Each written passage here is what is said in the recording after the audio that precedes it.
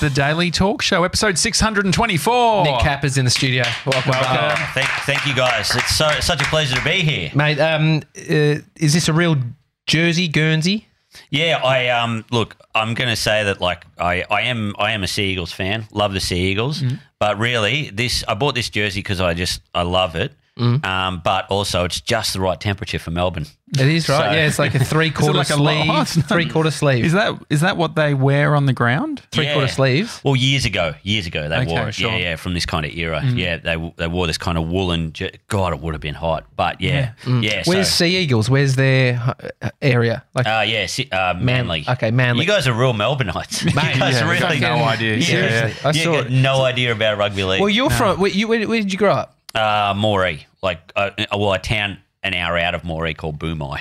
Is that New South Wales? Yeah, right on the border of Queensland, New South Wales. Really getting into that state of origin rugby territory, right? Yeah, the pub that we had, they had the kind of the Queensland side and the New South Wales side because we're right on the border, you know? Yeah, and it was awesome. It was great. The families would get together, we'd all fight and... I tell you, then you'd have dinner and then fight again. Have a Palmer, lay it in, you know. I tell you what, last night I had 3 beers and it got me. You know, sometimes you have only a few beers, and it can make you hungover. Yeah, I don't understand it. Yeah, but I've had 30 beers and woken up fine. Yeah. Last night I had 3 and woke up with a fucking killer headache. Is it a certain time? Because I've only just started drinking, Nick. Oh, really? Yeah. So I'm 29. Only started really drinking. I had my first sort of wine a year and a half ago. This would explain the awkwardness. Yeah. I'm drunk right now, actually. Like, does this guy have autism or is he just a non-drinker? Both. Sorry, man. No, just joking. I've heard you joke about that before. So. Which bit, the drinking or the autism? Both. No, not the drink. I didn't know about the drinking thing. No, but the so the whole drink thing. But do beers, different types of beers affect you more? Like, do you know that if I have a VB, I'm going to be an absolute monster? Yeah, I think that, I don't know about you, man. What do you think about this? But now, especially, I'm a bit of a craft beer snob now. So I find if I drink something like a Tooheys New or a VB, I just feel like shit, so much worse, you know. But and also, now the craft beers... Sorry, guys. I haven't even had beers last night. You know what I mean? He's already burping away. There's something nice about that. I actually enjoy the... that's beer drinking, bro. I find when I eat a burrito, I get like 5 in a row. It's just like, why do I do this to myself? Guzman, you've done it again. 4X. Yeah. Was that the water of choice? Up where you were living? Well, it's all the shit. It's the... remember we walked and we were out the front of the 4X brewery, Josh, in Brisbane? Yeah. And you could smell it, but it's a real that's thing. That's their VB. It's a Vic bitter of... It's a similar vibe, right? Yeah. And most people drink 4X Gold, which is like a mid-strength. Why? 4X. Why? Is it drink? You can drink more of it. Yeah, that's the thing. You can. I was a big fan of 4X, and then a bunch of mates of mine, they all drank 4X Gold, and I was like 21, and I was like, "What are you idiots doing? My dad drinks this. Like, why would you drink 4X Gold? It's mid strength." And then we went to Splendor in the Grass, and they gave me like 2 cases because I was driving. And I said, guys, after the 2 cases, I was like, wow, 4X Gold, I am ready to drive. And, the drink that you drive on.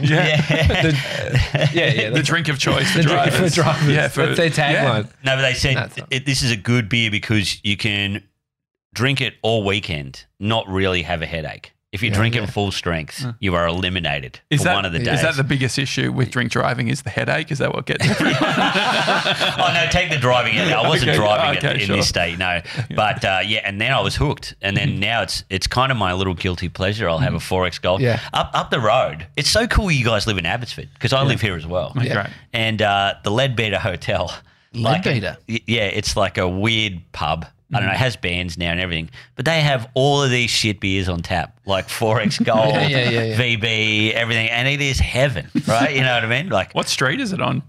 It's on Bridge. Is it Bridge Street? The one where the tram goes from? The tram's on Victoria and Church. You're thinking of Church Street. On the corner. Yeah. It's Church Street. Yeah. With the start. It's near the brewery. It's near the big... near Moondog. Yeah, close to that. down. It's on the corner, right? Yeah, it's on the corner. Yeah, I've seen a comedy gig there years ago. Nat Harris, who has been on your podcast. I'm pretty sure it was there.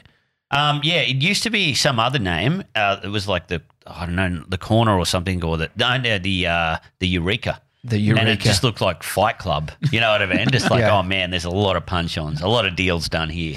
Fun fact about pubs in Victoria, I think, Mace, look this up, I think there's only 2 or 3 that aren't on a corner in in Melbourne. You soften the fun fact with, I think maybe, Mason, can you look it up? Yeah, look it up. No. And I know one of them at least is on Victoria Street. Oh. And it's as you go down on the right. Oh, no, sorry. Johnston, near your old place, Johnston Street. Mm-hmm. Yeah. It's on the right. And so, it's not on the corner. And it's one of only few in Melbourne. But it was back in the day when they built these things. It was the place to go. There was the pub on the corner. Do you think pokies fuck pubs, or do they bring a bit of charm? No, they fuck pubs. They also fuck lives. No, they're good for people. I just don't like drinking around them, like, you're just like, I'm trying to have a beer. No, as for the economy, they're great, Survival of the fittest, in my opinion. No, I think they actually keep the, what's the Finetto Club going. Oh, really? The club's in Bulleen. It's this old establishment, been there for years. Italian bloke started it. Anyway, there's pretty much the majority of the joint is a pokies area. Yeah. And it's open till 3 a.m. every single night. Yeah. You're not open till 3 a.m. every single night unless you've got addicts in there. Sure. Oh, man, yeah. The Welcome Stranger. That is the craziest place on earth. Where's that? In the city. Welcome it's just Stranger. all pokies. Where? Chinatown? Kind of near Chinatown. It's on Burke. Yeah. And it is absolute, like, I went in there once because I had like $100 note for once in my life. How'd you get it? I had to get a taxi and my phone had gone flat, so I couldn't get Uber. I got paid from a gig. Okay. There's this thing in comedy where at the end, they always give you a handshake with a rolled up note. You know what I mean? That's like the thing. Do you know what you're getting? Do you know what note it is? It could be a $5. Yeah. Oh, boy, have I walked away with some like, whoa, I thought that note definitely felt bigger. And I thought my work was worth more. Yeah. But I went in there to get some change. So I thought, why don't I just play the pokies? And there was like this lady shouting at the machine. Everyone's just sitting there, just staring at the screen. I was like, oh my God, I've got to get out of here, Yeah. But I couldn't help but think, this is the time. Well, this is the night when my life turns around. You know what I mean? Like, I couldn't help thinking about. Yeah, I'll be telling my friends, what if my phone was charged and I could get an Uber? Then I wouldn't be sitting on this pile of money. I wouldn't own Uber. Yeah. And did you lose $100? Yeah, I lost $20. And now you drive for Uber. I won $680 in a machine in Chinatown. Wow. We were eating dumplings at the Shanghai Dumpling House, and then it's a real Melbourne tour this episode. Mate. Yeah, we suggest 100%. that you turn it on, drive around Melbourne. Yeah. Walk past Gaylord's, the Indian restaurant in Tattersales Lane, and then just snuck into this sort of dodgy old pokies joint. I think I know the one. The worst thing was we're 2 young pissed units that come into this joint, put our $5 in or $2, whatever it was, and hit a jackpot, whatever it was, and all these people around are so pissed because they've been in there for hours not hitting anything, and we're just like dancing, we fucking pull the cash out. Yeah, we blew it all that night. But to be fair though, I don't know, pokies aren't something you can train for. Like, you know what I mean? It wasn't unfairly taken away from them. Like, I've trained for years. I've ruined my family, everything. But you sort of feel there's a psychology, like when I'm in Vegas, that's really the only time I end up gambling, because you're just walking past when you go to your hotel. There, the airport. I could get into drinking. Like I should go. The one thing I'm worried about is I was a fat kid. I've always had to worry about my weight. Yeah. This is a huge trap. This calories in drinking alcohol. is terrible. Yeah. Man, you would be looking at the rippedest guy ever if I didn't drink, because it is a steady decline. It is, because I appreciate, like, I would have ripped the hell out of you years ago. Like, oh, why aren't you drinking, whatever. But now I am like, stay off it. Like, just stay off that. Well, do it every now and then, you know. But, because, calories, they will come left. Yeah. They would come left, right and centre at you. Because Limo was telling us that he had how many standard drinks in a week? 56. 56, which is more than the recommended 10. A bottle a day, and it was four standard drinks in a bottle or something. I didn't get up to that bit. Really? Limo? Yeah. Like bloody guzzle hound. I don't know whether that was gear or whether that was. I have a feeling it was being honest. I mean, even if you halved it, it's still like, what was the most amount that you were having, do you think, before you realize, I'm going to dial this back? Oh, man. Well, that's the thing in comedy. It creeps up on you because you'll go to a gig, you get 2 or 3 free drinks, and you probably get more because the bar people love you. They're like, oh, wow. They love me because I never have a bad gig. You know what I mean? I'm always crushing, And to be honest, it's been hard not to take up, offers to go into bars or manage them, or marry, barman's daughters and things, they offer you a few drinks and then you'll go, because comedians were all depressed and we love drinking. So we're like, we'll go for 1 or 2 more because you got this cash in your pocket. And but you never get totally off your chops. You do maybe once or twice a week, maybe once a week. Yeah. But the rest of the time, drink, or like, do they say, look, Kappa, you can only have a beer, or could you get like a espresso martini? Is that what it's called? Oh yeah, you could get. Could you get espresso? Have you ever done? That's good. Look at you like you're a wanker though. Yeah, you're kind of pushing the friendship as well because they're like $20. Yeah, it's double the drink. And usually on the drink voucher they've got like basic spirit or whatever. Sure. But man, I have taken the piss a lot. one you're pub a top dog. One place in Bathurst, the dude's like, I am so stoked to have you guys here.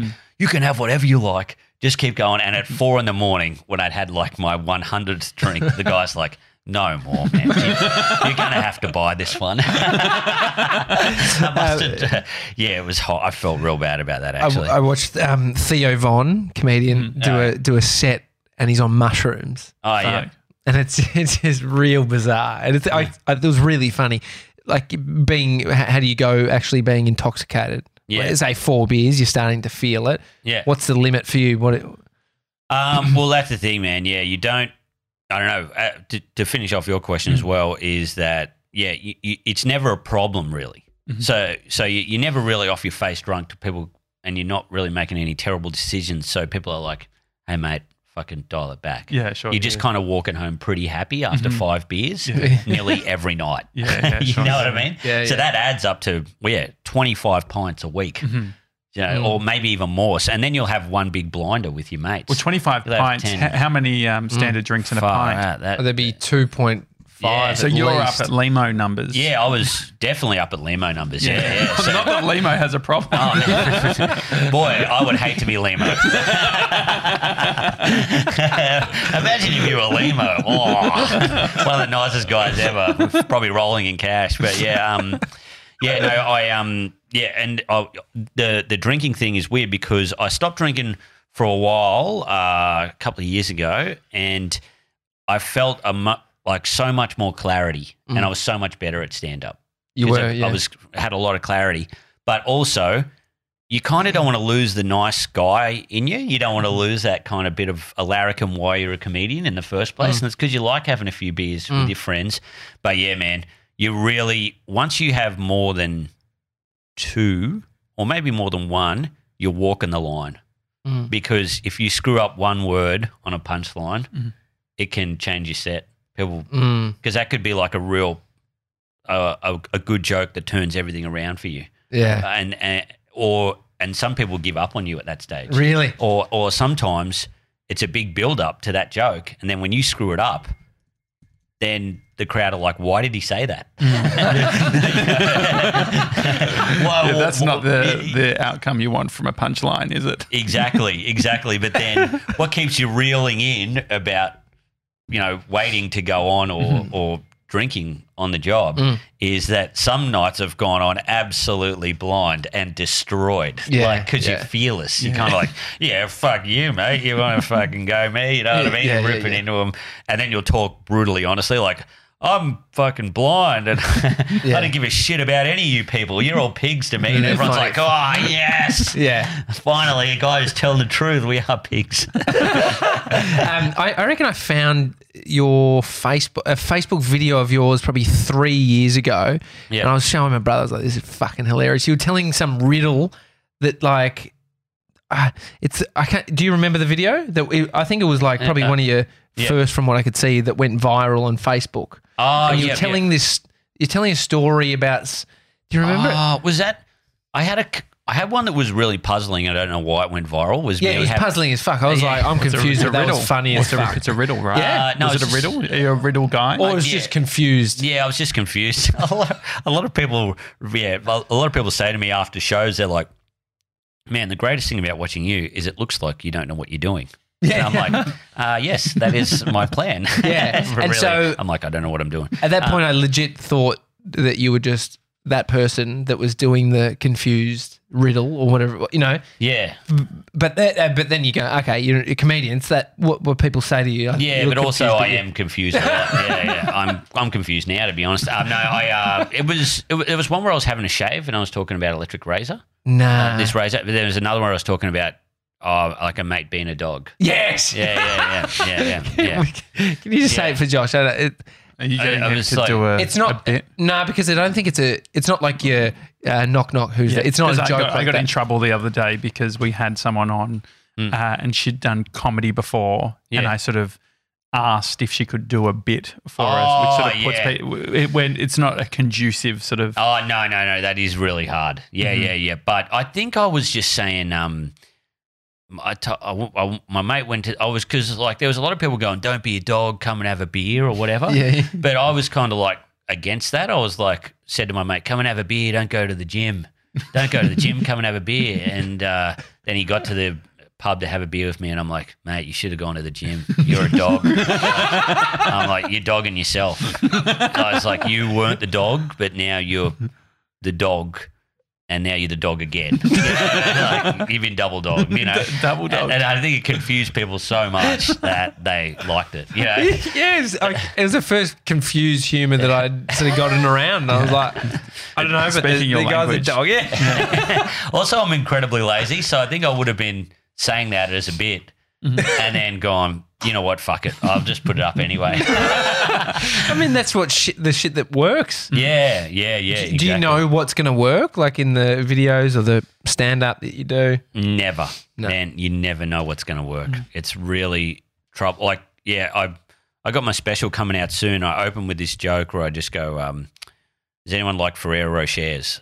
How good are Ferrero Rochers? Ferrero Rocher, more like Ferrero, oh yeah. Right? And I don't know why, but it gets a laugh every time. And now that's part of the joke. Me being confused, going, why does that get a fucking laugh? Yeah. I sit at my desk, I'm writing about political, philosophical stuff. Ferrero, oh yeah, gets a laugh. And I think I said it one night, probably when I'd had a few beers, and I was just, because sometimes when you do stand-up, you're like, I don't want to be here.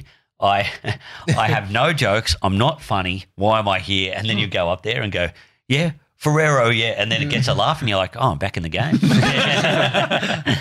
Yeah, so you never know what's going to work with stuff. I used to have times where I'd upload things at this time or that time. Or now I do not care. I'll put something up at 2 a.m. It doesn't matter. If it's good, people will like it or people won't like it, you know. I've seen you on social media wearing a tuxedo a lot. Yeah, man, yeah. Why do you wear a tuxedo? It's a weird story. But basically, the great podcast, the Little Dum Dum Club, did some show. They were doing some shows in England, and they said some people were writing, going, "Hey, because I'm always broke." So they said, "Is there any way we can crowdfund Kappa to come over?" Just as a joke, and we brought it up on the podcast, like, oh, imagine if I went the worst way possible, and you know, because it would have to be so cheap, because I'm not going to crowdfund much money, you know, like $500 or something like that.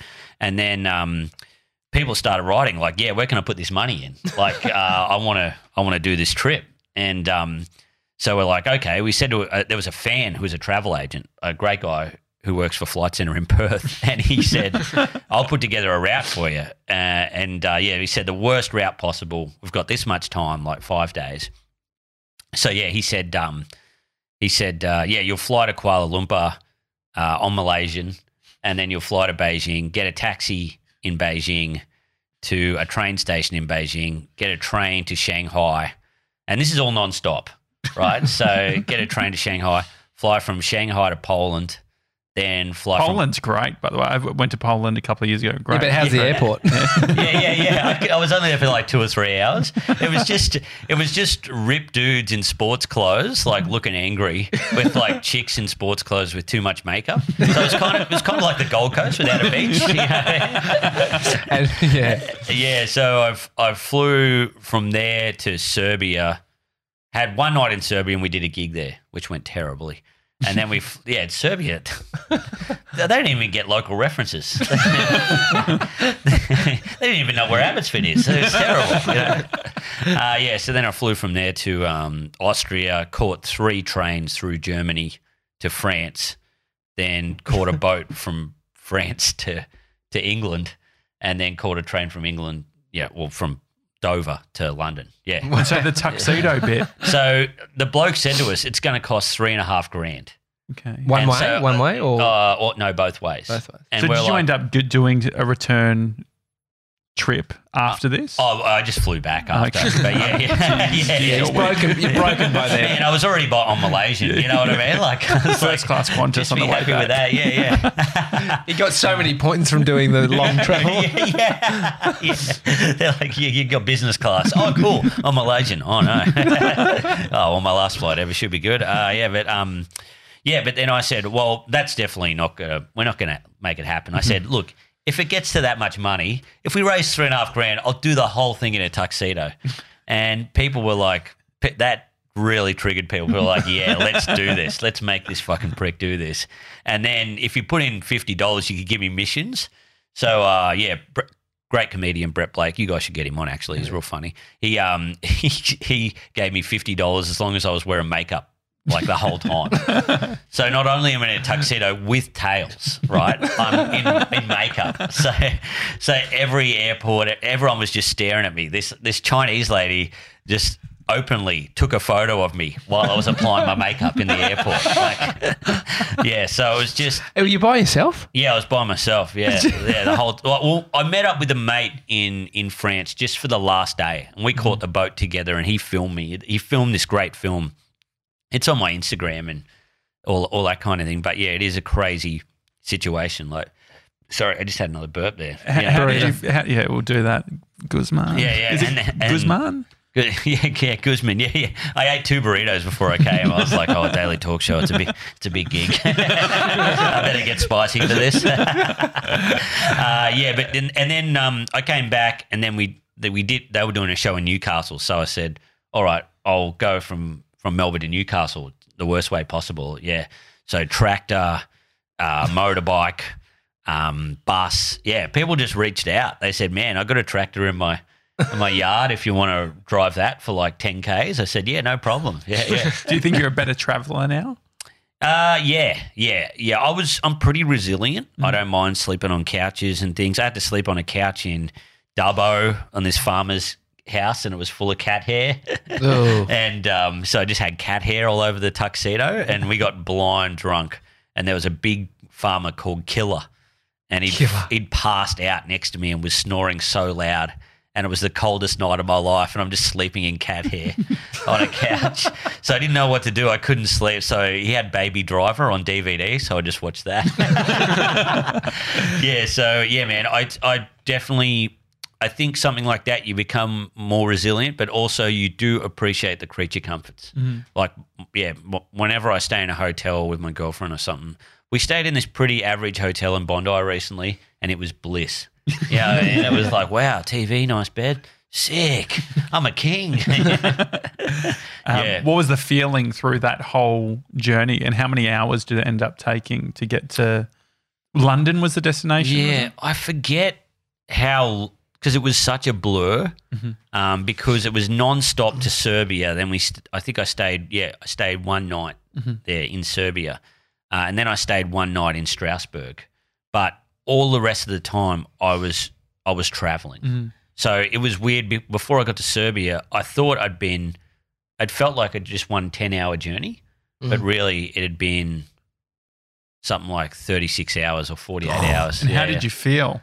Oh man, I felt wrecked. There's a if you look back through my Instagram photos, there's a comparison photo of when I first started and to when I was in Serbia, and my makeup's all over the place. And, I just look like, someone shot me with a makeup gun, like in an airport, and I was tired of people staring at me.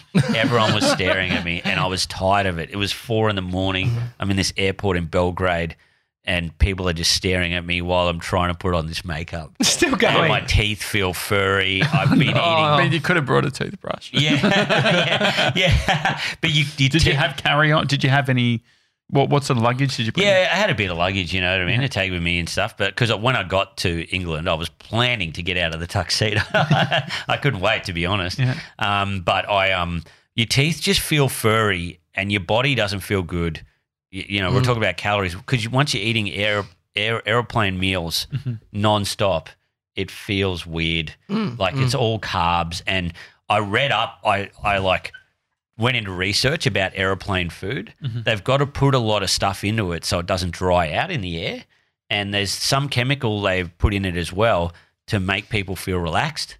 Really? Yeah. So Really? it's like, and plus it's got to go through really strict standards. So it's got to be ultra processed because if one meal is shit and someone gets sick, it could kill everyone on the plane. So it has to be highly sterilized, you know what I mean? Like it has to be. So you feel all of those chemicals in you. You feel. Do you normally feel them, or is it just because you read a fucking BuzzFeed article of the 10 chemicals? You know? No. I read up about it afterwards because I was like, why do I feel this way? Why do I feel like? I don't know. When, you've got friends and they're eating microwave dinners all the time. You're like, why am I depressed? And you're like, because you haven't eaten fresh food. This is how I feel about. This is why I got off the microwave meals was because it is something. There is something like prisoner-like about it, you know? Man, yeah. And I think also it's like making your bed or something like that. When you make a meal, you're preparing it. It's satisfaction. When you make the meal, it helps you process mentally. It. You've got a goal and an ending, and that helps with your mental health. I think when something's too easy, you're like, this isn't going to go good for me in the long run. You know what I mean? Do you feel that way with comedy, do you think? Yeah, of course. Yeah, exactly. Yeah, if you rest on your laurels, that's the worst. The moment you think you're good, you're bad. Yeah. You got to think you're shit all the time. What did you have any conversations with people sitting next to you?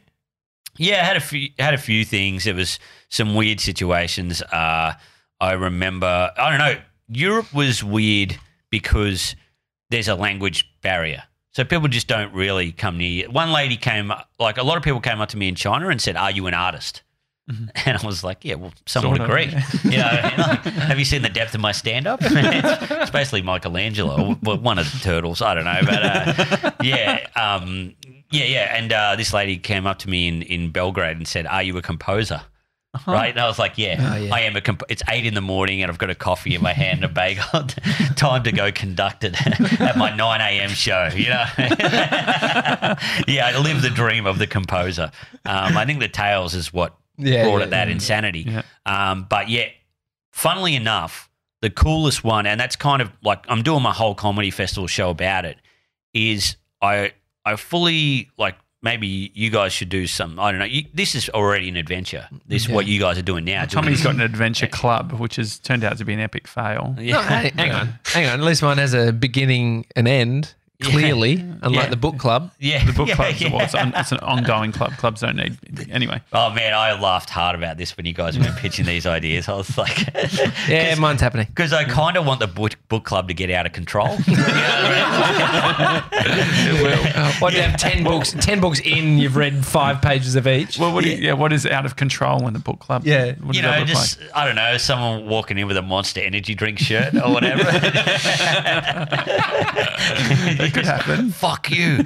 I reckon Tolstoy is a masterpiece. Like, fuck you. Tolstoy isn't shit. There's just an all-in brawl. And meanwhile, the Adventure Club, she got all these boring dorks going, my bed watching Tribbett at Uluru is incredible. That's the way I want it to go. But, it's like when that all-in brawl happened at the darts championships years ago, like in Melbourne. I was like, man, that is so cool. Like, and meanwhile, everyone's just sitting at the AFL with mid-strength beers, a pie, going, just keep quiet. And like, oh, you're a dog. But meanwhile, the darts people are like, bullseye Joe, got it in there. Fuck you. Are you a sports guy? Do you like sport? Man, I didn't because in New South Wales, you're either sports or you're art. You know, that's kind of New South Wales and Queensland.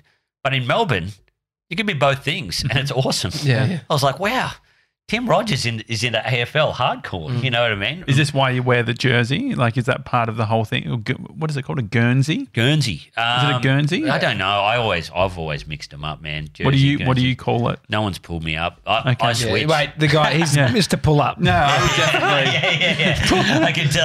I can tell this is annoying you, man. So that's why I'm going to keep interchanging for the rest of the podcast. Anyway, no, the jersey's good. Yeah. I know it's my favourite Manly Guernsey. And so you are an art and sports guy. Yeah, but I wouldn't say I totally commit to sports because I put art first. Like I'm unfortunately I'm a huge Freo fan as well. But there's not many Freo games I can go to. You know what I mean? Or watch. Why you go for a Perth team? What? Oh, it's a long story. My dad is not. He was not a sports. He watched rugby, but that was it. You know, the Wallabies, and that's it. Is this rugby? No, it's rugby league. Yeah. What's the difference? Rugby's like scrums where you just there's constant play of the ball. So when you run the ball and you get hit, that ball can be taken away from you by the opposing team. Okay. Whereas like in rugby league, you just get 5 runs of the ball, then you have to kick it to the What's other team. NRL? Yeah, that's NRL, rugby league. Okay, yeah, is that the big one? This is state. Yeah, rugby. Whereas league Isn't is Maroon is multiple teams within the state. Isn't that Queensland technically? Or yeah, no? league is rugby. That's multiple teams within the state. Yeah. So it's mostly New South Wales, Queensland, and Melbourne Storm, which are a great team. Then you've got Auckland Warriors. It's each city or suburb, like suburbs of Sydney, But so then, Fremantle, how did you end up with the AFL going for Fremantle? My grandma's from Fremantle. Okay. Yeah, which is weird. But my dad was. It's not that weird. Yeah, I don't know. It's kind of weird in a way because I guess that she went on a round the world trip when she was young. In a tuxedo? No, not in a tuxedo. But she was in the newspaper because it was unheard of for a girl her age to go by themselves around the world. And then she met my grandpa in Zambia. Really? And then my dad was born in Zambia. Where's Zambia? Africa? No. Yeah, Africa. Yeah. So she was like the original. Is it Jessica Watson? Yeah. But she didn't. She just jumped on a boat. She did. It was a boat. She jumped on a ship. She said you could just kind of said it was pretty lackluster back then. You could just hitch a ride with a freight container. Really? Yeah.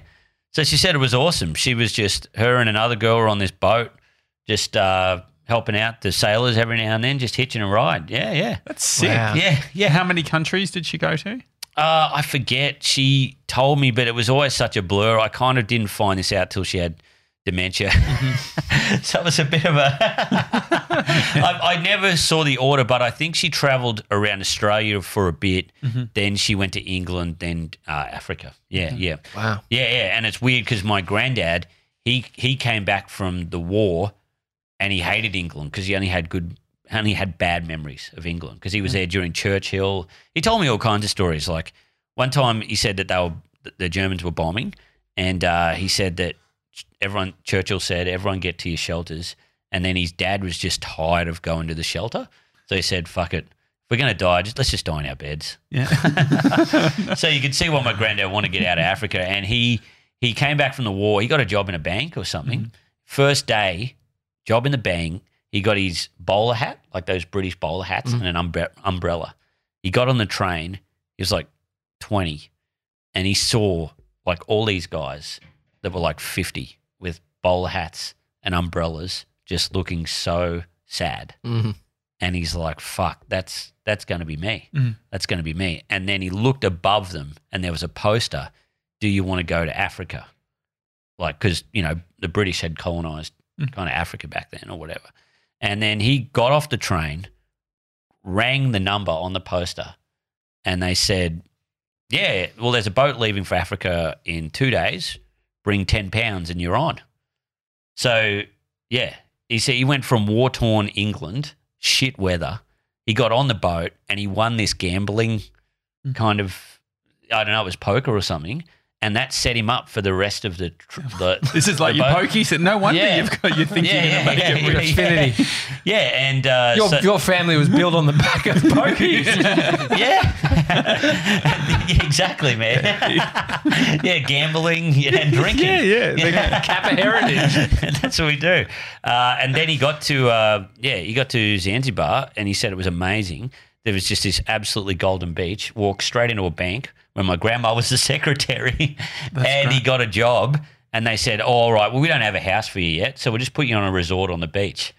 So he's just eating breakfast. He goes from war-torn England to eating breakfast on the beach in Africa, going, this is the best thing ever. He said he had to pinch himself. What was the catch? Any catch? No, well, I guess the catch that he was in the war. And so they were trying to, what was the purpose of getting people to Africa? Start populating. The British, colonisation, all that kind of terrible stuff. Have you guys seen that Richard E. Grant movie, Wawa? No. Oh, it's awesome because he's from Africa, and his dad was in the British colonies, and it was just paradise. They just moved all these British delegates over. Paid them a fair bit of money. They all had servants, and basically they all just were alcoholics because they were all bored. They weren't in England. They didn't have any British, cups of tea or whatever, and the weather was great. They were all too hot. So they just got all got drunk and just banged each other's wives. You know what I mean? Like that was kind of, it was this weird incest community and a lot. Yeah. So I'm not that my grandpa was part of that, but my dad said it got close. You know what I mean? And where was your dad born? He was born in Zanzibar. Yeah. Wow. Yeah. He was one of the first white children born, like that was born in that area. Really? Okay. So he was. There was a sultan, like the everyone. What is a sultan? Is that like a royal sort of sultan thing? Of Brunei? Yeah. What is it? What's the official definition of a sultan? It's like a prince, but not some sort of royalty. Yeah. Oh man, we haven't gone to Mason yet. Yeah, no, it's outrageous. I feel bad. Yeah, it's so cool though because I've never really seen Mason before. Yeah, but it's so cool to look over and kind of see him laughing. I'm like, oh, that's cool. This guy, he's kind of seen the war. He's kind of sat here like 600 hours of sitting through this. I thought he would be an alcoholic. It's actually the opposite. Fitness fanatic because he has to get his endorphins up somehow. Yeah, exactly. Are you related to Warwick? No. I have met him twice though. The famous Warwick Kappa. I used to work at Channel 31. And can we just find out what a sultan was? Oh yeah, true. Oh, and that was that other story. You guys really bounce around, which is cool. Yeah, it's nice. And at first it threw me. I was like, "Fuck, I got to get back on track." And I thought, "No, there's no end to this." To get you back on. Yeah. But I hope that every time someone says, "Why do you barrack for Fremantle?" you tell the whole story. Fucking great. What's a sultan? Yeah, so it's pretty much a ruler, but it comes from it's an Arabic noun which means strength, authority, and rulership. Yes. Yeah, because I think there was Arab rule in that province as well. Yeah. Anyway, apparently my dad was kissed by the Sultan. Really? Yeah. So what is that? Is that like a blessing? Like a blessing, yeah. Okay, and they just like sexual harassment. It's just fucking me too. He was kissed many times by the Sultan. But is that a thing? You're kissing the Sultan's kissing you if he chooses. My grandma, even when she had dementia, she always talked about it. How she was pushing him in the pram and you always had to bow to the Sultan. Wow. And apparently the Sultan, she bowed to the Sultan and then he looked in the pram. And, of course, because your dad's a baby. I'm imagining. Me too. That's me too. I mean, it's kind of cute. Yeah, he liked babies. Yeah. My dad was the first gay man in that area. And the Sultan, they had a steady relationship for a while. It was pretty forward thinking. And considering homosexuality was a sin, it was very controversial. The Sultan's 8 wives were very angry. They're like, a white guy, seriously. You go pretty meta. Like I like that you're fucking pointing out things. That's great. Is that you've got a podcast called The Phone Hacks? Is that?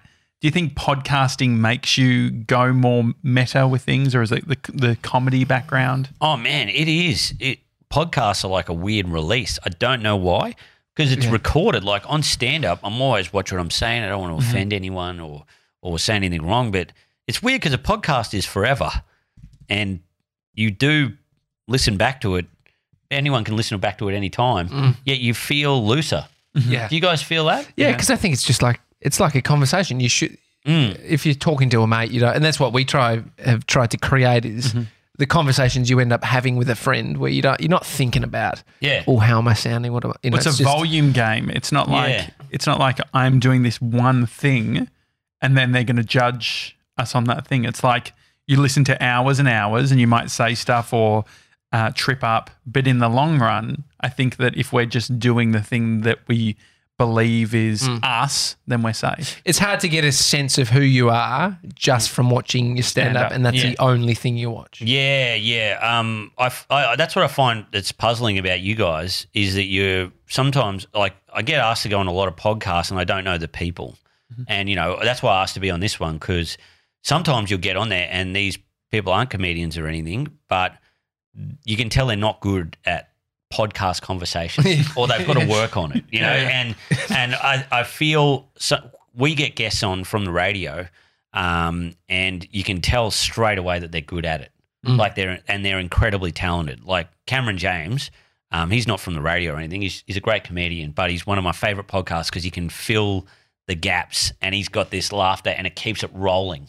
It's really, really great, and I found I'm not as good as him as that, or I'm not as good as someone else. Like Lemo's good at it as well, But I find that when I'm on a podcast where they're inexperienced, that's what I've got to do. I've got to fill the gaps. I've got to be there and I've got to keep it rolling. And it's cool. And that's what puzzles me about you guys is you guys aren't from any kind of radio background, but you guys seem to manage to keep it rolling really good, which is a real good skill.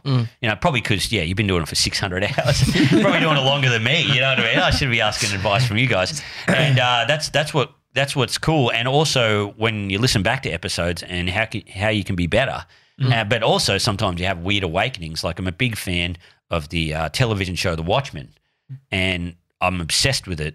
And so I listened to the Watchmen podcast, and it's got the director of the Watchmen and the director of the Chernobyl series. So these guys have never done podcasts before. They are directors. They make incredible TV. But I listened to the podcast, and I was like, why is this so good? And it's not only because it's about a subject that I like, but it's also that these guys have not said or like or anything like that through the whole podcast. These guys are consummate professionals. I don't know where they learned to talk like that. I'm like, oh man, that's, and it was kind of disheartening in a way because they've done way less podcasts. Do you listen back to yourself, you were saying? Yeah. So, some episodes, yes. Other episodes, no. I'm like, oh, I hate this. And then sometimes it's a real good episode, but I find that I know what I'm doing. So I'm like, maybe I'm sucking up to the guest too much. Sure. You know what I mean? So I don't like it. What are the tells? How do you know if you're sucking up to the guest? What we say? A huge sucking sound. You can hear me rub my hands together. Like, oh, please, love me. I whisper, love me in between each sentence. Love me. Just kind of like, I don't know, like I'm too interested in them. I'm sorry. Yeah, authenticity. Like when it lacks authenticity, like I'm not authentic about my interest. Do you think that the audience would know that, or is it just because you know that you're not interested? You're like, man, I sound interested, but I'm not interested. Yeah. Is that what it is? I think I know that, and that's bad enough for me. Yeah. Maybe some people would pick it up. But it is weird, and also on podcasts, because with phone hacks, we put so much work into it. We've got to write the hacks. We've got to, recap the last hacks. We've got to come up with new and inventive ways to trick each other and something for the guest. But also now that it's got this flow on, people were saying to me, man, I don't know what happened to the podcast, but it sounds so much better now. You guys must have put a lot more work into it. And I'm like, we have never put less work into it. Like, is it just time then? Yeah, is it just like spending time doing it? Yeah, I think so. Yeah. I think, yeah. So you never know. And then maybe there's some episodes where we're like, man, we're at the top of our game with this one. Hasn't got near the reach, And, we had a great guest this week. We had Dan Muggleton. But Mike was feeling sick and we were doing it on this stage before a live show. So we didn't have an audience there. So we're just looking at this crowd with no people. Yeah, just, man, that burrito. Those 4 burritos really ruined me. But we're looking at the stage where there's no people in the seats, and we're sitting high on these stools, and I just felt like the dynamic was off or something. It was still a great episode, but people love this episode. People are like, man, that was such a great episode. And I was like, oh, wow, that's so cool. True. Like, why do you like, do you guys get that with some episodes? Well, Tommy always talks about it. It's like whatever we feel isn't the reality of what audience members think. Never. Yeah. And so, you could be tired off the back of a weekend and feel like the show wasn't great. Yeah. But then it really resonated with them. So I've stopped listening to myself as intently in that way, because I'm like, but there's a 600 in that sort of, I'm surprised it's because I don't put as much thought into it like we did in the first 100 or first 200, 300. Yeah. It then just becomes, the muscle's grown. Yeah. And so, it's a weird, creative ideas though. I like that. It's like you said, I don't know what joke's going to work. Yeah. And so that's a belief that you have based on your experience of shit landing that you like the Ferrero Rocher. Yeah. Oh yeah. Yeah. Like, there is a weird karma about it though. You got to work hard, or you got to put some effort into some type of thing, and then those flukes will come out. Yeah. It's kind of like it is kind of like you make your own luck. Yeah. You kind of got to be working hard at one thing to make that. I've written shows. I've written like an hour of material. Wondered why it's not working, and then all of a sudden, right at the last minute, I'll just write 15 minutes that's unrelated that will kill, and I'll have to throw all of that stuff, and it's disheartening. None of that stuff will ever get air again. That whole hour I wrote. Share ruined a lot of material. Yeah, exactly. I love just the chocolate guy jokes. I like the idea of us doing a documentary just on the story of the Ferrero share joke. How much like material you get your Netflix special off the back of it. That'd be so cool, man. Like I love those Netflix documentaries where they're all so in depth. Like the Ferrero Rocher joke came around this, and then it's always got some dude who's like the king of comedy, like some guy in sunglasses covered in gold, is like, it was a dynasty. Comedy was in a bad place. Then this dynasty happened, like it appeared, and it's just got sequentially heaps of comedians talking, like it was ecstatic, like people didn't know what to do. It was a crazy time. All those documentaries are the same. You could get like, I don't know, when Troll Dolls came out, like they exploded. You're like that was an event that happened for a month. It's like what is it, 20-1? Yeah, they always find like D-grade celebrities to be like just talking to, like, surely these fuckers don't have an opinion on everything. Look, can you just say this? Yeah, sure. Gilligan Island, cool. It was on an island. It was nuts. Did you watch it? Yeah, I watched it. I was walking past the TV once, and my dad said, let's turn it to something else. It was a dynasty. I had a video, one of the only projects that I never got paid for, which I was meant to get paid for, was filming. I've done free work before. In film. Oh, wow, that's crazy, man. And so, I was filming. It was for this pharmaceutical company, and they had a doctor on. Jeez, a pharmaceutical company did not pay you. Yeah, and so they got this doctor on, and he was talking about why this product was great. But he just kept making up stories about, it was like for a specific product to help kids, who have had like cuts or injuries or whatever. And so he would just be like, you just press record or whatever. He's like, so I was at a park the other day and this kid had a scratch, and then I went over and put the cream on, and the mum couldn't believe it. Right? The mum was like, first of all, like, whoa, stay away from my kid. And like, fuck off, unless you're the Sultan. And so the thing was, but then would be like, then what the marketing person's like, oh, hey doc, can we do like a version that like maybe even more like a little bit more truthful? Yeah, you got any medicine for bullshittery? The mum takes the kid back to her husband and said, man, look, bad news is our kid got felt up in a park. The good news is he's healed. But it was so I'm funny. angry about this. Oh, he's healed. It was so weird though, because it was like we just saw this doctor just fucking reeling on, and at the end the client's like, oh, I send them the edit. It's like, they say, it looks like he's acting. It's like, yeah, he was. He was making up all these stories. He's like improv. Yeah, and they're like, oh no, but he's like a real doctor. I'm like, I know, I don't get it either. He said he found the cream at the bottom of a tomb and had to run from a boulder. You're like, yeah, you go to medical school to do that shit, don't you? Yeah. So weird. But yeah, it is disheartening because you guys maybe nothing will ever come of your podcast. Mm-hmm. Yeah, that's hurtful. That's real fucking hurtful. A lot of effort. Maybe nothing will happen, but it will always lead you to something else. Yeah. You know, all of this death. experience. We're all going to die. Or to a pokey addiction. You guys are like on a campfire under the bridge. And you're like, Kappa was right. Wouldn't be under this bridge without it. No, but it's philosophical and deep. Take it further. Yeah. What do you think? Like in terms of that, it taking you somewhere. Yeah, well, that's the thing. I remember when my mate and I, a great comedian, Jack Drews, we were writing this sketch show for Melbourne Fringe once. We wrote this entire series, it was kind of based on True Detective, but it was about a drip coming from a roof in the ABC shop where I used to work, like in Westfields. Are they still around ABC shops? No. I was in one of the last ones in Chatswood in Sydney. There was one at Bondi Junction. Do they only sell 4 years ago? Yeah. Was it? Oh, yeah.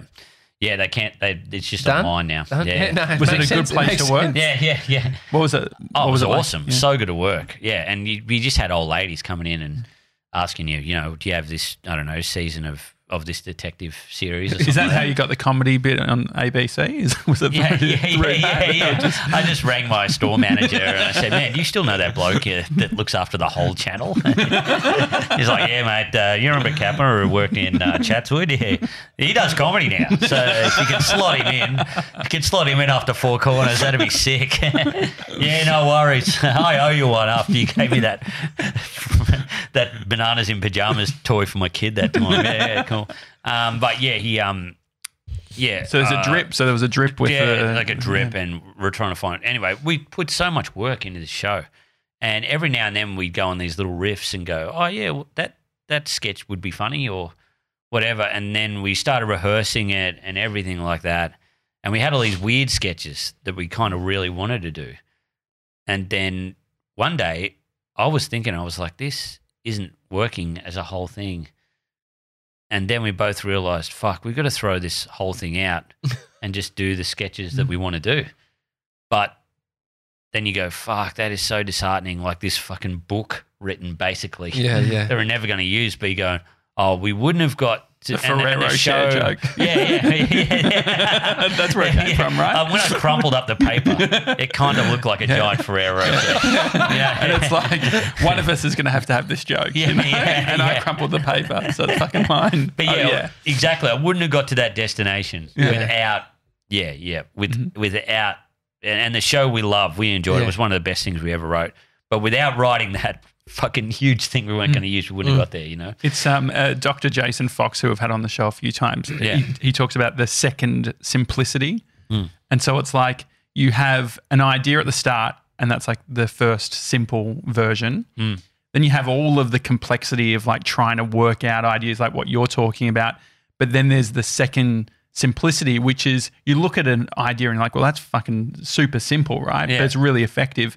But it's through all of the other complexity that you get to that. I feel like that is comedy in a lot of ways. It is, man. Yeah, it is. It is. And it's kind of like, I don't know how heavy you guys edit or anything like that. Nothing. Yeah, exactly. Yeah. So that's why I want to say this right now. You're testing the waters. The superior race, we are. No. Has anybody done that yet? We haven't had. We had one where at the last 30 seconds of an episode, one of the guests said a joke about his fiance, which he thought was funny, and then she didn't like it, and he said, "Hey man, just to save the marriage, are you cool?" And we sort of felt like we're in the marriage saving business. Yeah, exactly. So we're like, that was the one. Yeah. That's the only time. Only if we get to meet your wife. I've since met her. Yes. Do you guys find that as well? Like sometimes do you get too open on the podcast and your partners have pulled you up? Early days. Yeah. My girlfriend doesn't listen anymore. Yeah, not as much. Yeah, I think it's just easier. Yeah, well, they've got lives and time. Well, that's it. Like, takes an hour out of the day. Yeah. Well, and I also don't like being there while Bree is listening, so that limits things. But even to like when we have a good episode, I'll be like, you got to listen to this one. You got to listen to this one. But then, sure enough, she's like, "Oh, you said to listen to the show. I didn't listen to this one, but I listened to this one, and you were saying this, and you were wrong." Like the ones I give are normally like guests where they're great, and we don't say anything. Anthony Kiedis wrote a book, Red Hot Chili Peppers, and Flea wrote a book also later on, but he never read Anthony's book. The problem was he couldn't read the shit that Anthony was saying because he saw it differently.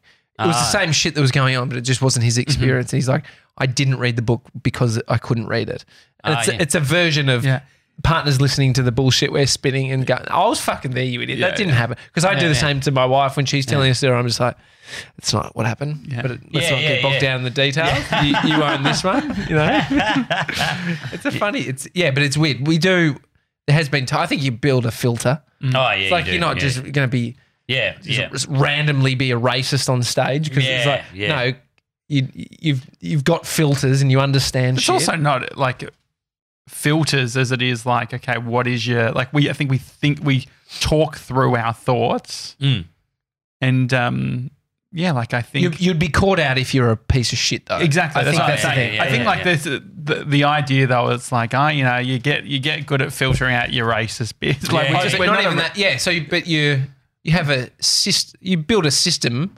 It's probably your values. Like it's pretty clear. Yeah. It's also like it's cool as well with podcasts because you do like phone hacks. We say some pretty wrong shit, like some terrible shit, but it's not and we address that. And that's a whole thing about our show is to take the piss out of people that take life too seriously online. People who write their feelings online. That's what we're ripping the piss out of. And we're also baiting the people that have no lives that want to don't see social media as trivial. You know what I mean? It is trivial. It's like funny, but also it's cool because that's the greatest thing about podcasts. If people are offended by your podcast or my podcast, they just turn it off. You know what I mean? They're just like, oh, fuck, I'm not going to listen to another episode of this. Have you had any absolute nightmare? Because the interesting thing about phone hacks is it's not just like ours is very self-contained, right? So it's like if you listen, you could get offended or whatever. With what you guys do, the actual hacks end up going outside of the podcast platform. Can you just explain if someone has a concept? Yeah, so on my podcast, the Phone Hacks podcast, so what we do is we roll a dice to see what we go through in each other's phones. So it's me, comedian Mike Goldstein, and we have a guest. And so you can either go through notes, draft tweets, camera roll, or search history. So, we go through that in each other's phones. Obviously, the guests, sometimes they don't want us to go through a certain thing. So we're like, that's fine. That's cool. And we'll have to get you guys on, actually. And not with my fucking search. Not with my notes about this guy. Bring down the whole business. All my racist notes. He actually, anytime he has it, just puts it in notes. Who's Flea? Who's Anthony Kiedis? I'll be Flea. You can be Flea. I put my dick on the microphone each time before he comes in. But then we what we do is at the end we roll another dice to see what we can hack on each other's phones. So it's either a Facebook post or a tweet or Instagram. So we have pre-prepared hacks that we can do. So one time Mike got me to text my uncle to say, I had a dream we 69 last night. And how close are you with your uncle? Oh, man. Not 69 close. yeah. Sometimes I wish it was that close. You know what I mean? What did he say? But he said, I hope it's just a dream and doesn't become a reality. Do you think he was flirting? Was that yeah. Well, I moved away from Sydney for a reason. We've had ones that are really, I haven't received like threats or anything, but one time, in the height of the Me Too movement, I Mike got me to post on my Facebook. Nanette, more like no, thank you. Like, yeah, I mean, it's pretty low level, but it's I could imagine a lot of people triggered. A lot of people were, then like I have friends who were girls and stuff that wrote me messages going, man, I know it's part of your podcast, but I would take that down. Everyone's very sensitive about this at the moment. And so I just had to take it down. I was living in fear. You know what I mean? Like, imagine how many people in the industry would have screenshotted that. And I've hung out with Hannah Gadsby. You know what I mean? Like, you know what I mean? I've had beers with her and shit. Yeah. You know what I mean? It couldn't be. Stand by the tweet? Yeah. Also, it's terrible because my mates on Facebook started arguing about it. So one of my best mates, he was like, he didn't like the Nanette special. So he sent it to his girlfriend and he goes, see, Cap is a comedian and even he thinks it's shit. And then she goes, can't you see this? It's for his fucked podcast. He's baiting you.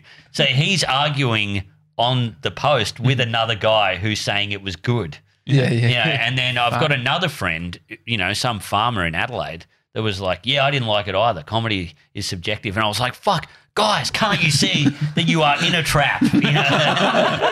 It's like your mates walking into the trap. They're like, there's like a carrot dangling, and all your dumb mates are walking in there going straight for the carrot. It's a squeaky toy, you fucking idiot. All your mates that are intelligent are standing around the trap going, there's something fishing about this. You know what I mean? This is too easy. This is like a microwave meal. Yeah, exactly. A lot of chemicals. Did you ever have to take down an episode, or have you ruined any guest lives? Oh, heaps. Like, tons.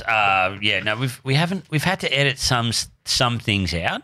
What's that process been like? Pretty brutal. Because the guest is like, no, I do not want that on there. Or some guests have just bowed out totally. They're like, I'm not going to do a hack.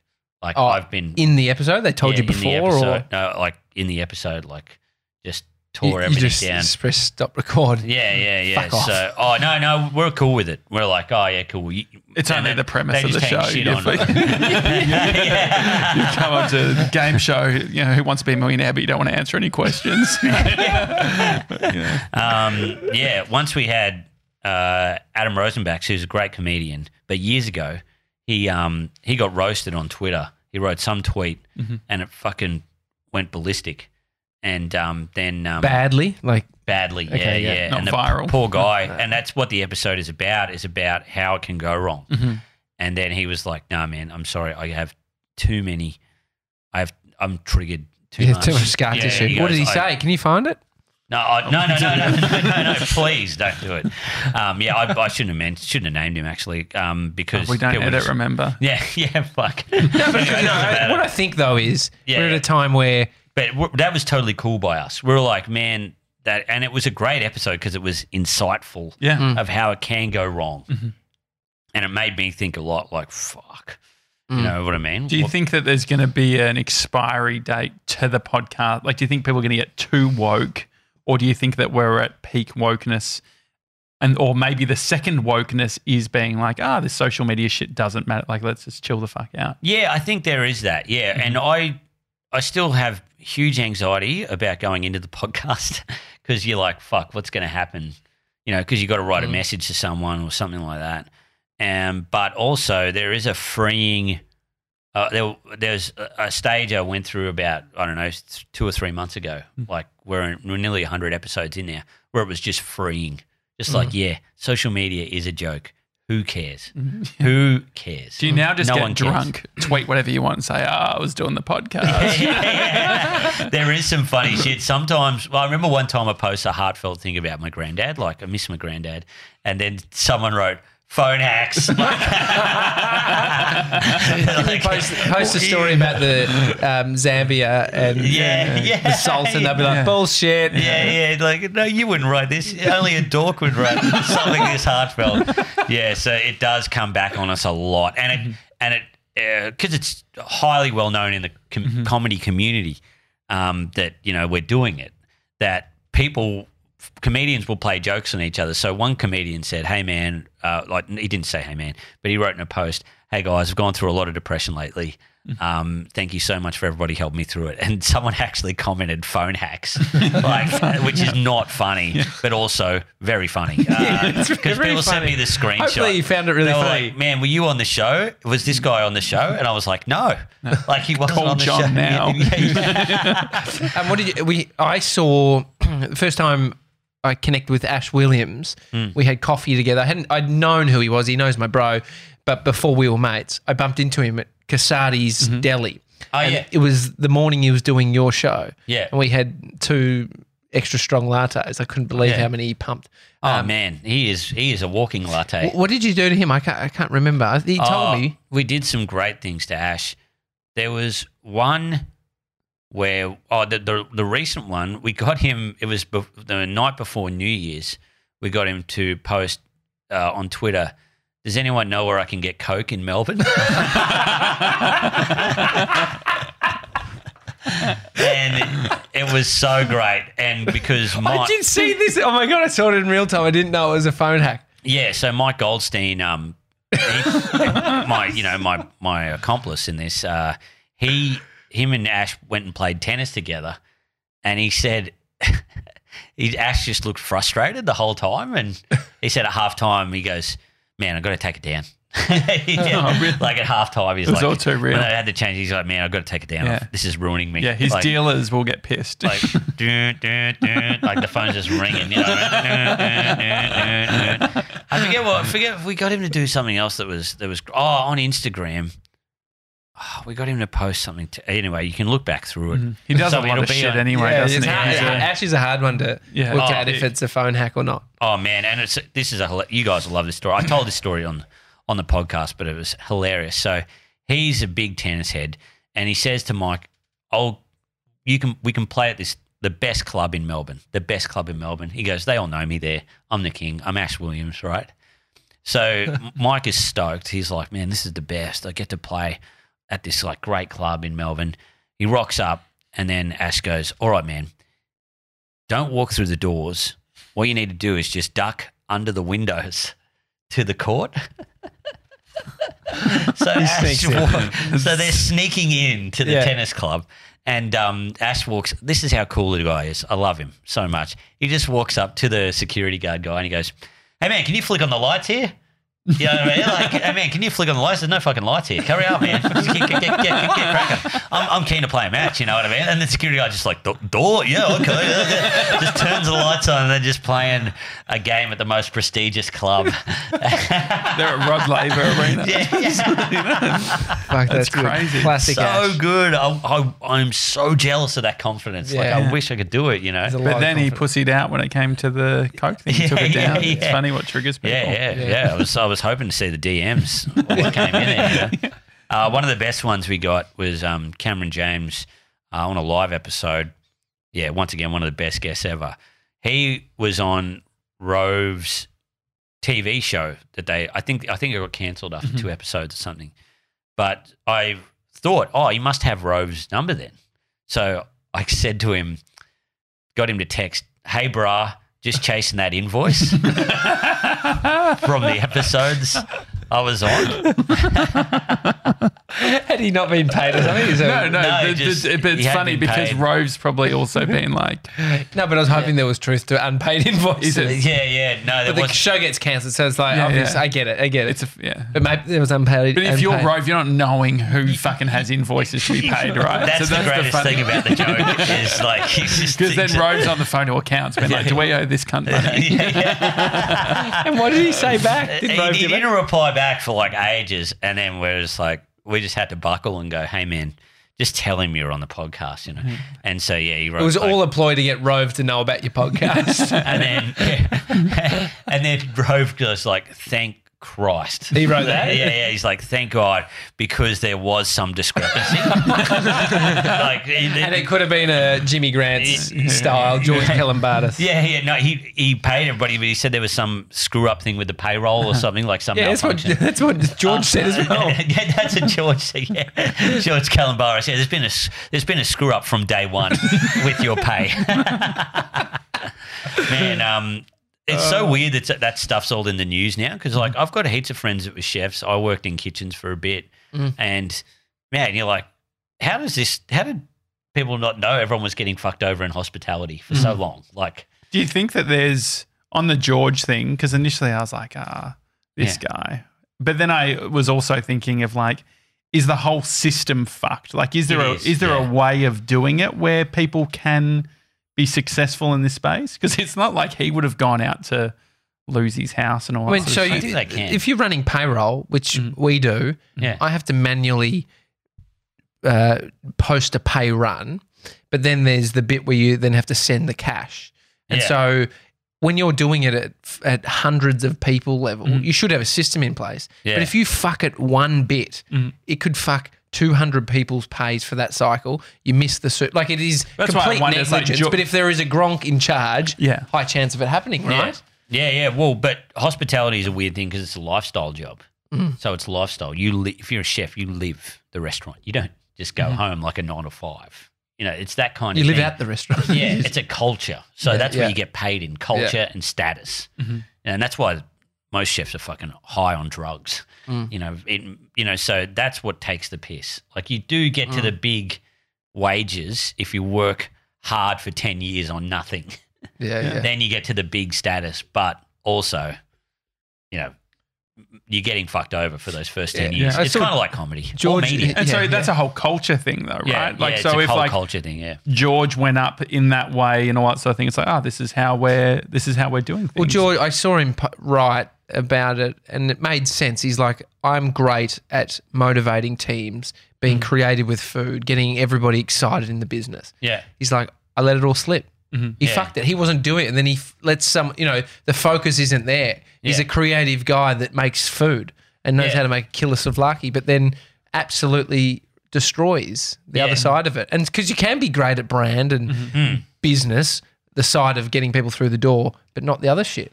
Well, man, it's like comedy as well. Sometimes you do things for status. You do, you go, I will get this expensive venue that will, that I'm paying through the nose for, but it's cool. It looks cool. You know what I mean? This venue is in this spot and I look cool. You need to do the Ash Williams and just go, guys, can you turn the lights on here?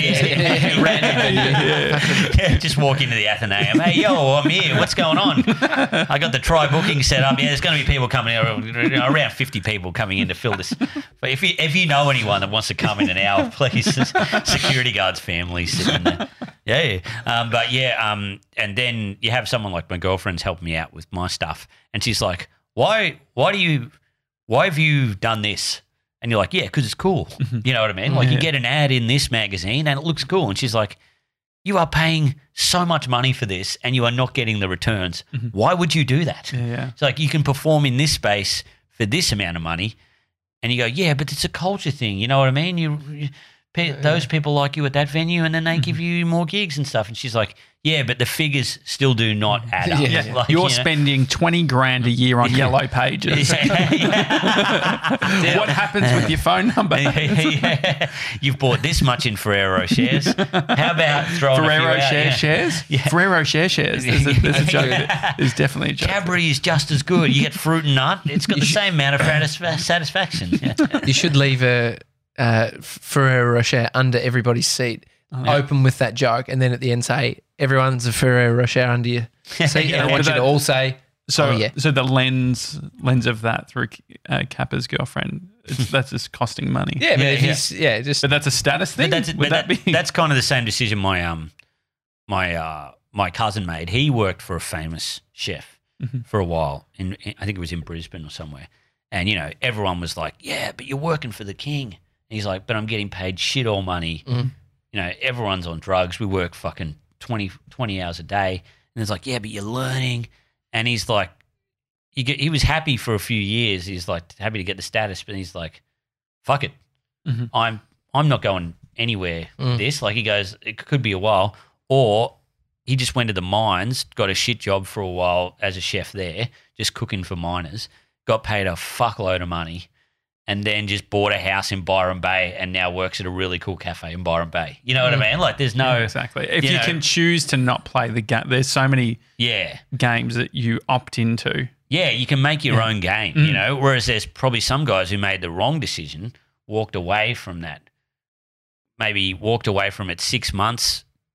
After 6 months of training under that great chef, go straight to the mines, and then they're forever depressed. Yeah. They're like, I got a house and a car or whatever, but I'm depressed. There's exactly. It's all types of games you can play, but you do have to say to yourself. I remember I was flying to Sydney to do gigs that were for $150, $100 a night, and sleeping on the couch, and I was doing all these gigs, but I was like, yeah, but you get to play at this place, one of the best comedy gigs in Sydney, and you got to go with the sums and go, no, I'm paying $400 for a flight.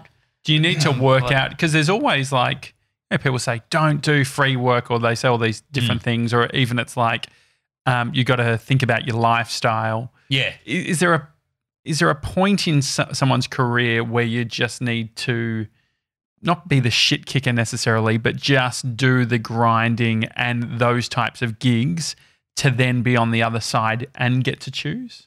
Yeah, I reckon so. Yeah, man. Yeah.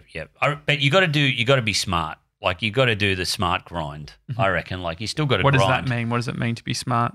There was some gigs I would be going out doing open mics every night, and I loved it. Like, I still love it. I don't go out and do it as much now. I want to get back into it, but it's hard. I've got a nice house now. I don't own it or anything, but my housemates and I, we're all a great community, and we have great fun. And so you want to go out as less. But I would always go out, and there'd be open mics you do where you go, oh, yeah, I'm going to learn something from this. Be a tough crowd. You're trying out new gear. But then there'd be some open mics where the host, there was just a shit vibe in the room. It would be very poorly managed. And the audience that were there, they were like, didn't want to be there at all. And you go, I probably should have been at home writing rather than doing this. Do you know what I'm saying? Yeah. Like, I could use my time more effectively. Do you have to be there, though, to realise that? Yeah, you do. Yeah. You have to do a lot of those shit gigs to really realise that. But you start to value your time, So if you're not doing the grind in terms of going out doing the open mics, then you've got to be doing the grind in terms of writing. Like, there's some comedians who I never see at open mics. Like, Nath Valvo, such a good comic, like one of the best. I never see him at one open mic, and he does a show like a whole new hour, and it is sick. Like, and whenever he gets up at a paid gig, it is awesome, and you're like, wow. And it's because he's just sitting at the computer writing furiously, like something that I don't do. But I go out and do heaps of mics. You know what I mean? It's so different for everyone. Yeah. I was talking to Hamish Blake the other day, and he was saying how he would try and write, and he would write for days and be like, oh, this is all shit. Like, he's worked out that that's not his mechanism to get to the funny shit. Yeah, exactly, man. Yeah. So you got to find your own thing. But, yeah, that's how Valvo's doing the grind. He's sitting down. Did you try the writing thing? Did you, like, spend a lot of time insular? Or do you think that that's even something that you evolve to over time? Yeah, I did evolve to that. Yeah, when I was doing comedy in Sydney, I don't know, it was cool. It was like a kind of a real weird ragtag crew. There were a bunch of great comics, but also incredibly looked down on people that worked. You know what I mean? Like, if a bloke took a heap of notes to a gig, you go, oh, what a fucking dork. You know what I mean? But also, we didn't see great comics with a lot of notes. You'd only see the bad ones that were working really hard. But then later on, you see those bad people that are working hard, and as long as they're a nice person, they get real good and they overtake you. You know, so then you're like, oh, fuck. Some people don't have it. Some people, or they're not doing the grind in the right way. Is that the Australian thing, do you think? Is it connected to the tall poppy, stay in your lane sort of shit? That was the kind of the when I was starting it, when I was starting, I was like, it was the tall poppy thing. Yeah, look at this dork working hard, whatever, idiot. You got to go on there, you got to practice, you got to do heads over mics, whatever. But now it's totally changed. Like, now there's heaps of drink tokens at comedy gigs because no comedians drink. They're all working hard. They're looking over their notes, and it's awesome. It's way better, in my opinion. Rather than, because you could fluke it back then. You could fluke it in music. You could just be a fucking heroin addict and hit it big. You know what I mean? Not that Jimi Hendrix was a fluke. But see, that's the thing. He was doing the grind. Apparently, he would take the guitar to the toilet with him. Yeah. And if he saw an amateur playing guitar, if they had some cool, weird thing they were doing, he'd always ask them. Yeah. Apparently, he'd just walk up to people at open mics or whatever, or at parties that were playing guitar and go, "What's that thing you're doing? No, what's that doing?" You know what I mean? Like, yeah. So it's cool, you know. And you have now, everyone's working really hard, and it's awesome. Well, it's like celebrating ambition. Like even Simon Taylor, who we've had on, I feel like there's heaps of. I did a short doco on him a few years ago where he went to all these different. He did like 4 stand-up things in a night. Yeah, and so many comedians are like real negative about him, and I feel like I talk to him about it, and he's got so much ambition. Yeah. And he's always doing stuff and trying stuff, and it seems like people can't even see that. Like, take away the comic side of it, or like the humor, whether you like that or not. Like, I think that there should be that sort of celebration of people just fucking putting in the work. Yeah, man, exactly. You know, and that's what held me back for a large amount of time. I think that I would see someone like Simon Taylor or something, and I would be like, rather than say, "Hey, how can I learn from this guy?" Go, "Oh yeah, fuck that guy. He's fucking working hard on Twitter or writing or trying to get media opportunities. That's terrible." Or you know what I mean? You go, "Yeah, but his stuff's good, but it doesn't hit anyone in the heart," you know, or whatever. And it went from that to me turning around, going, "Well, he's making a living off it. I still work in a warehouse." Yeah.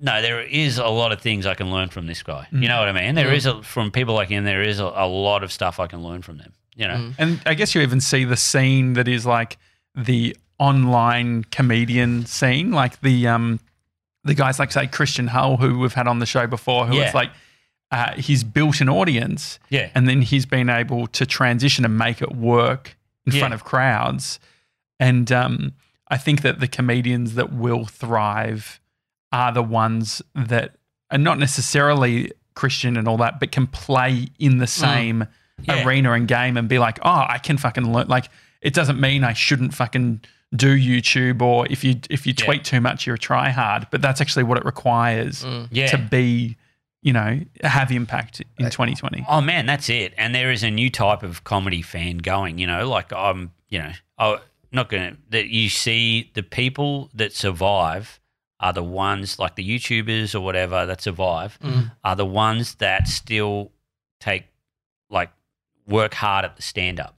Because at the end of the day, the crowds are going to stop coming if you're just a one-trick pony. Yeah, definitely. They will stop coming. And it's weird, you know.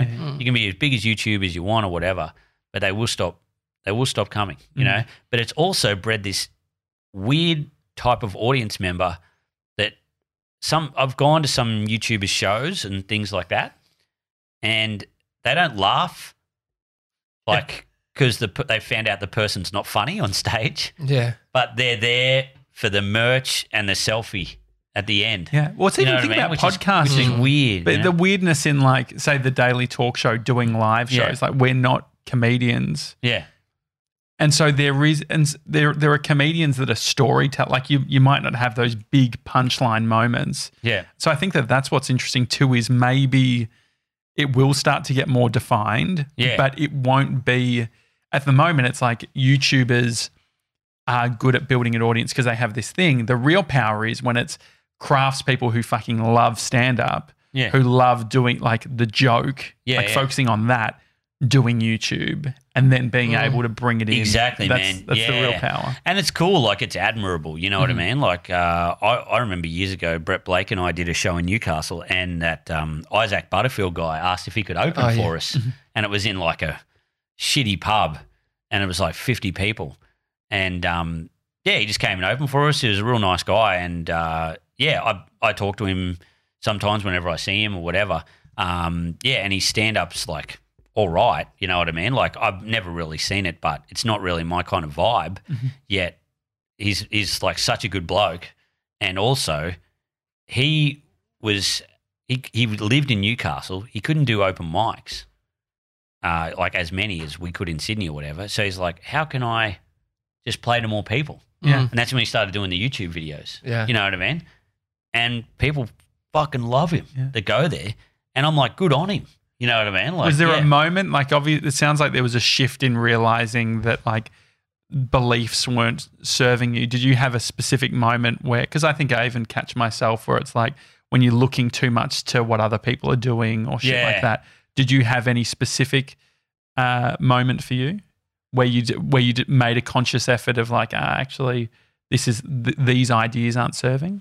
Yeah, I think there was a few things that I remember I was talking to my cousin once and he's like, you've been doing stand-up for like 7 years, you're still broke or whatever.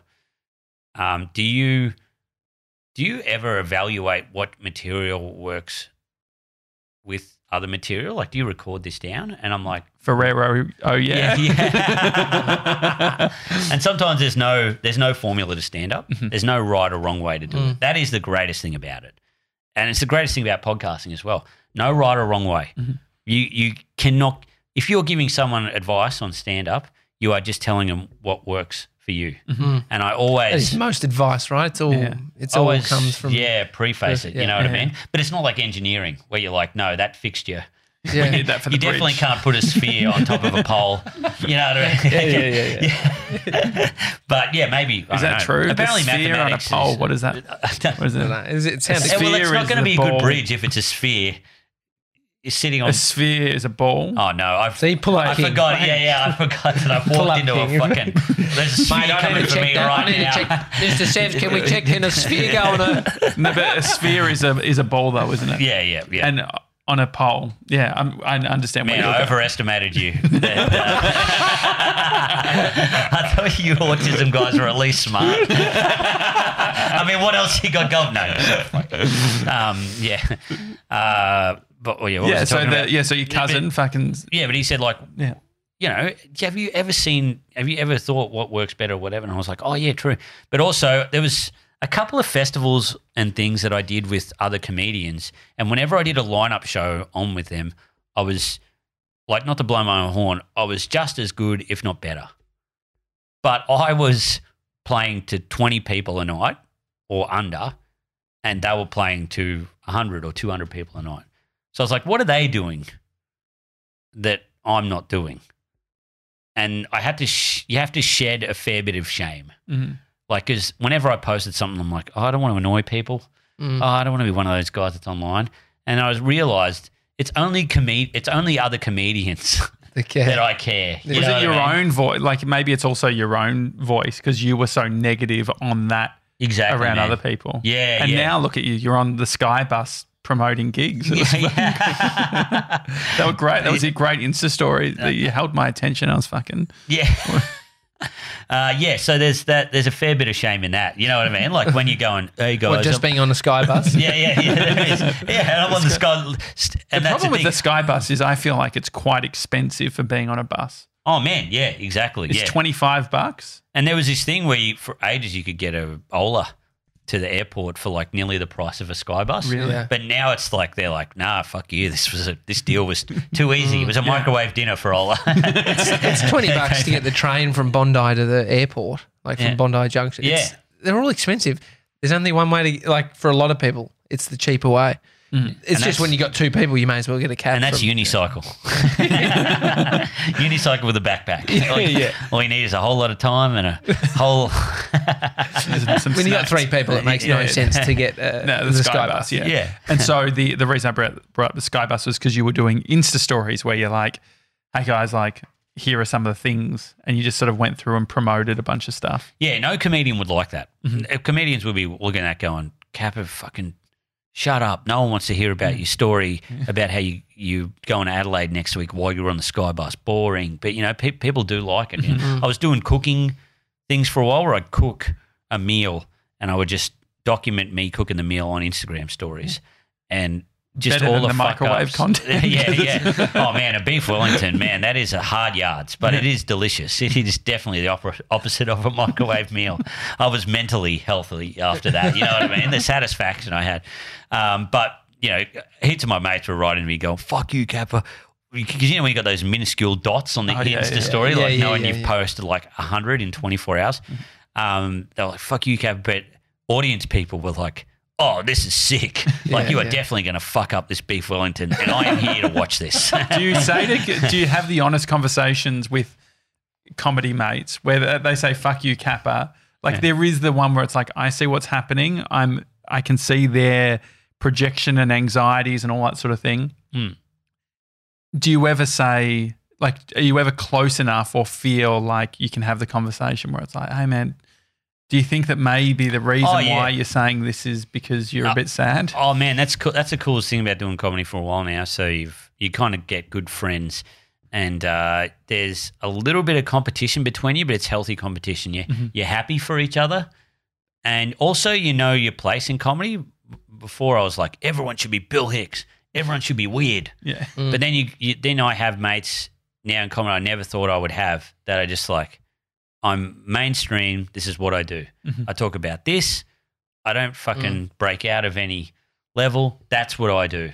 And in a way, you see the art in what they're doing, and it's just takes just as much effort to be an alternative or a weird comedian to get a broad audience, to appeal to everybody, or to appeal to a certain demographic. Is there's an art to that as well. So you appreciate those things. And that's also kind of opens you up to be like, take the real piss out of each other. You know what I mean? Like, So you don't take it to heart, or you don't feel like it's a. Oh man, it always hurts. Yeah, and that's what makes it funny, because then you go to hurt them more. Like Ben Knight. I live with him, and he's the greatest comic. Actually, he's another guy you should get on. He's fucking great, and he's always talks about being a teacher, and teachers go to his shows because he used to be a teacher and everything. And I always pay him, and he plays guitar with a loop pedal. And fuck, I ripped the piss out of him about that. Like, you know what I mean? Because hey, Ed Sheeran. I'm like, yeah, that's it, man. It's so good. Every time he's going to a gig, I'm like, oh, what are you going to do? Sing your little jingles? And I always do an impression of him, like, boom, boom, boom, boom, boom. Oh, yeah. Oh, ladies. That's good. And he's never stopped roasting him about it. And in turn, he'll roast me. He's like, Kappa, yeah, I'm a fucking idiot. I jump around and cover myself in oil or whatever. You know what I mean? So, he always, and so that's great as well. We always do. Brett Blake had this great routine where he always said the same. He always delivered it the same way. He always go, guys. I'm a professional removalist. I'm gonna be breaking both of your shit. And any time he was saying that, every comedian would always like do a story of it, like the Holy Grail. You know what I mean? It was called the Holy Grail. And anytime he walked into a room, everyone would do an impression of it. You know what I mean? And sure, it would tear away a small piece of his soul, but it was hilarious. So, is it festival time? Like we were talking to Limo, and he was saying he just did Fringe. Yeah, the comedy festival coming up. Yeah, what's your plans? Yeah, I got Melbourne Comedy Festival coming up. I got Adelaide Fringe. And it's all the whole show is about the Tuxedo trip. And then I got Sydney Comedy Festival. I don't know whether tickets are available for that one yet. Oh, there's tickets available for Warrnambool as well. Doing one night in Warrnambool. That's right. Yeah, it's not a festival or anything. You could say it's my festival. It's actually fuck it. It is a festival. It's Warrnambool Comedy Festival, and it's just me. You're driving down there. Will you drive back that night or do a overnight? I think I'm going to try and stay down there because man, it's a long story, but. Oh, it's a long drive. Have I mixed this up with another? Warrnambool's on the sea, right? Yeah. Is that where they had the whaling station? Yeah, that's true. Yeah, I acted years ago. Whaling station. You can. I've seen. You can see whales, but whaling. I don't know what that means. Is whaling like killing whales? Killing whales. They don't kill whales, do they? Man, I could have led you on such a great tangent there. Like, it's like a place where they come in like a servo and you pat them. It's like a game park for whales. It's a viewpoint for whales. They're not killing whales. No. You stand on the lookout and watch whales and you jerk off. It's a exactly. No, that's what whaling is. No. It's the noise that you You're make. Like, oh, that's what they call it. I thought I was the only guy. Yeah, but apparently I did. Not apparently. I was there. I acted in this thing where there's this apparently some kind of place where you do those tours of the whaling station, and it's got a big projection that projects onto this waterfall, and it's kind of like an old the history of the whaling station, and so for like a science work sort of shit, or like Sovereign Hill where they've got the whole setup. Yeah, exactly. Yeah, I think I've been there. Oh yeah, apparently Tom Ballard used to work there. Really? It was kind of his first one of his first talent things. And so for 2 days I had to sit on this ship in this green screen background. Like, it was fucking awesome. I had this like 200-year-old ship in this big studio in Port Melbourne, and it just had to sit and pretend we were getting hit by waves and things. I had to dress as an old-timey kind of guy and go, oh, there's the whale, like, there she goes, and throw the harpoon and everything. And, we had to do these other things where they go, welcome to the whaling station, if you can handle it, or whatever. So apparently there's these big projections of me. Oh, really? Oh, it's right down in Warrnambool. Okay. Yeah. So I kind of want to go. So you never went there. You just did it in Port Melbourne, and now it's in Warrnambool. Yeah, and so are you going to do the gig green screen from Port Melbourne? Yeah. That's one of the selling points, actually. Like, if you've been to the whaling station, you're going to love Nick Capper. He is sailor number 4. They're like, oh, that was my favourite sailor. Mate, we'll have to get you back on the show. Yeah. Thank you so much. Yeah, thanks for coming. Thanks. Thanks for coming. Really I'm going to tell you guys it's my studio now. That's one of the things. That's why I asked to be on the podcast, is to go, hey, time to overtake this shit. Squatter's law. That'd be good fun. I think especially when Melbourne Comedy Festival starts. It's in March 23, March? Yeah. Something? Yes. It's something around that We need time. to get a whole list of, because we want to do more comedians. We haven't done that many over the course of 600 and something episodes. Yeah, it's so weird. Well, you've recommended about 7. Yeah. So we'll start there. Yeah, I can hook you up. Yeah. Great. I don't know. I think I found you guys because you had some other studio or something, and we were doing some podcast. We had another studio in Abbotsford for a little bit, and I don't know how I found you guys. Maybe on Instagram or something. But anyway, that's cool. Yeah, great. Thanks, and it's so cool because, like, I've been tuning in every now and then, and I just love it because you can just sit in the car and just like not have to get too invested in it. I'm a big fan of the dollop, but I've got to be sitting there listening to every detail. You know what I mean? When you've got, I don't know, one guy with autism and one guy with not many features. You know what I mean? It's kind of like you don't have to invest in that much. You know what I mean? Just joking. What a selling point. We need to get that on a poster. Thanks, mate. It's the Daily Talk Show. Hi at thedailytalkshow.com. If you want to send us an email, feel free to hit us up on Apple Podcasts with a review. We love that. Otherwise, see you tomorrow. See ya.